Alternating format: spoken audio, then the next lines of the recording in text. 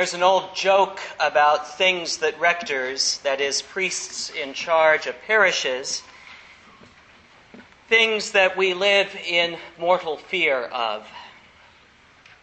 One is church musicians. Being one myself, I get a bit of a pass, well, at least sometimes. But the other two things we live in mortal fear of are the altar guild and the Episcopal Church women. We live in mortal fear of them because they are steadfast institutions of the life of a parish like this one. Without an altar guild, nothing gets set up for worship, and so a priest and people cannot fully pray in the traditions of our faith. Without the Episcopal Church women, the ECW, much of the service of the church to the wider community would simply have never happened in the past couple of centuries. The ECW now sometimes laments that they are no longer as big or as important as they remember themselves being, but their importance cannot be overstated even now, for their children and grandchildren are the outreach teams to those in need, the soup kitchens, the church guilds and groups, the ministry boards, and the fundraising programs. All are traditions of service in Christ's name that the ECW initiated and taught us by example over many years. Now, lest you think I picked up the wrong text for my sermon today, it almost goes without saying that our beloved Connie was an integral, essential part of the ECW and the Altar Guild in this parish.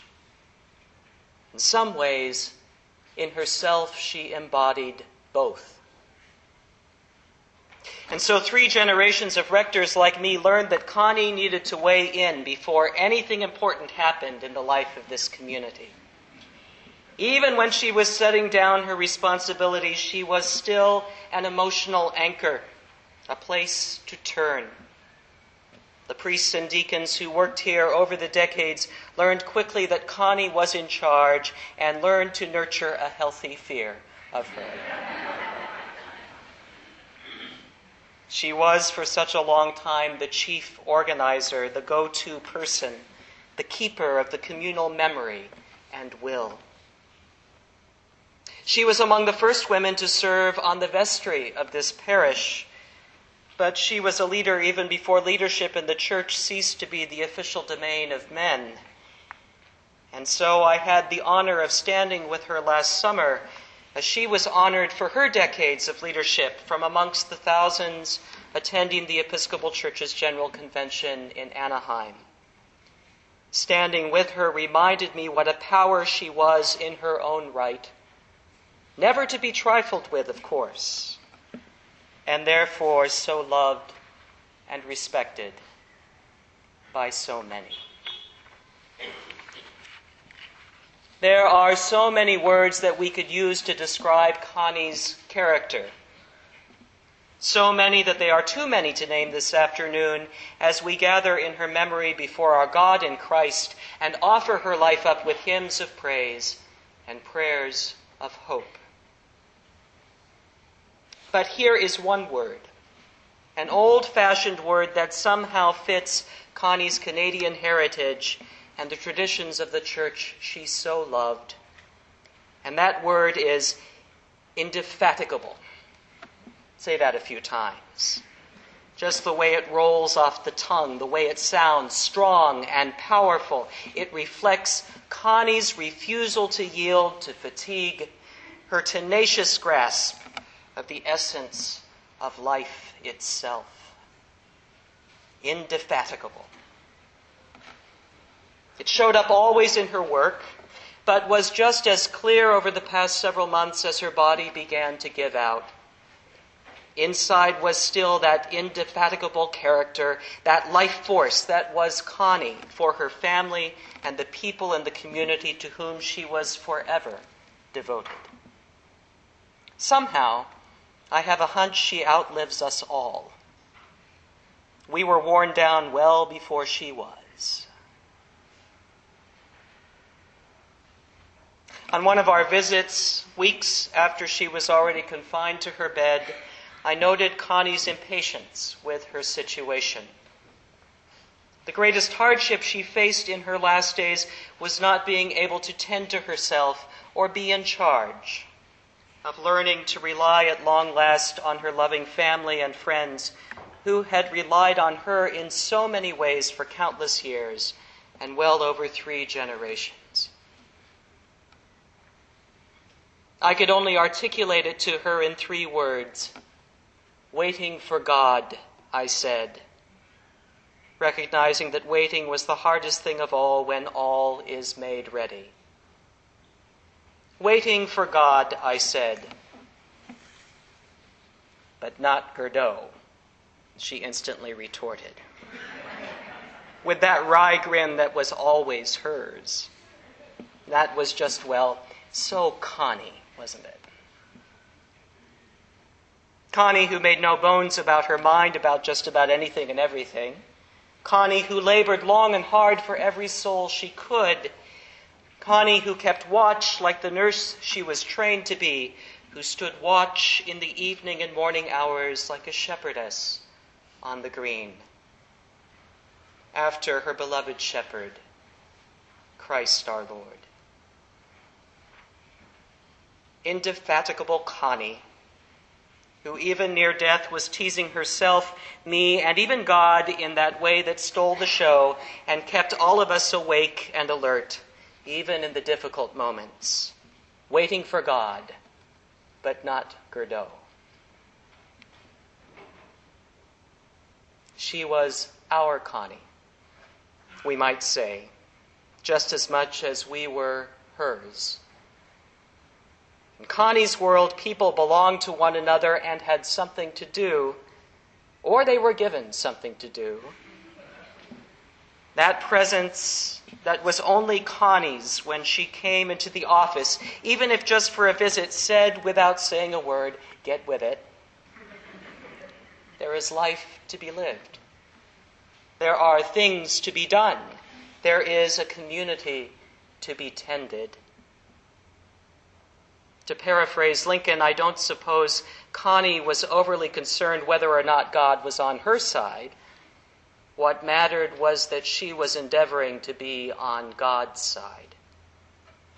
And that meant there was the promise of God's justice to be tended, a tradition to be passed on to a new generation, and a well-trimmed vessel like this one to hold the message and the life of God's people as we journey on our pilgrimage together.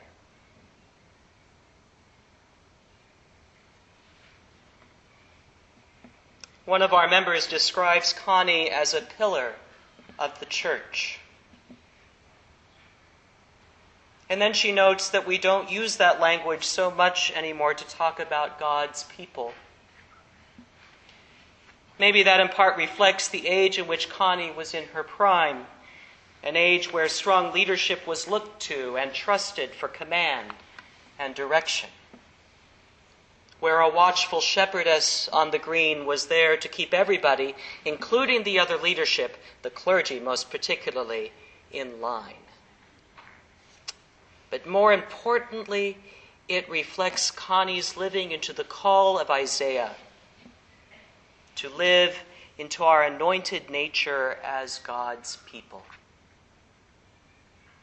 To be as Connie was, to be an oak of righteousness, a planting of the Lord, where a mantle of praise has replaced a faint spirit, garlands are given in place of ashes, and the oil of gladness rushes down in abundance.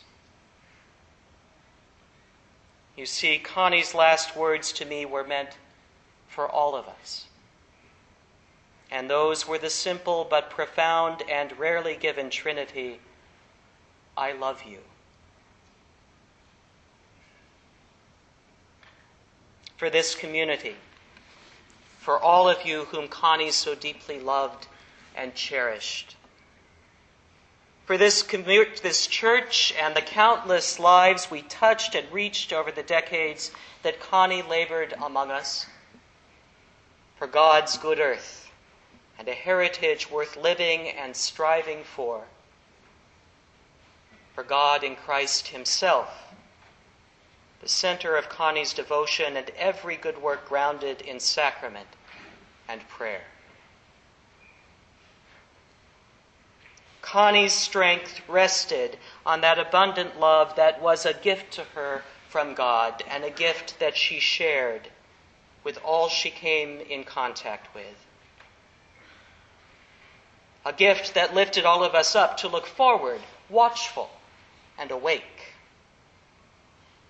to reconvict us that nothing, neither death, nor life, nor angels, nor rulers, nor things present, nor things to come, nor powers, nor height, nor depth, nor anything else in all creation can separate us from that love that is the foundation of all, from where our life comes. That love to which and in which we die, and that love in which we are raised to new life with Connie and all the indefatigable saints in light.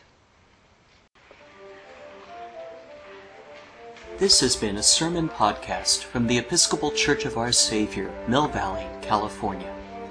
We are a growing, welcoming community for those seeking to deepen their relationship with God and to journey in faith with God's people through the breaking of bread and in service to others in Christ's name. You can reach us by phone at 415-388-1907 or visit us online at oursaviormv.org.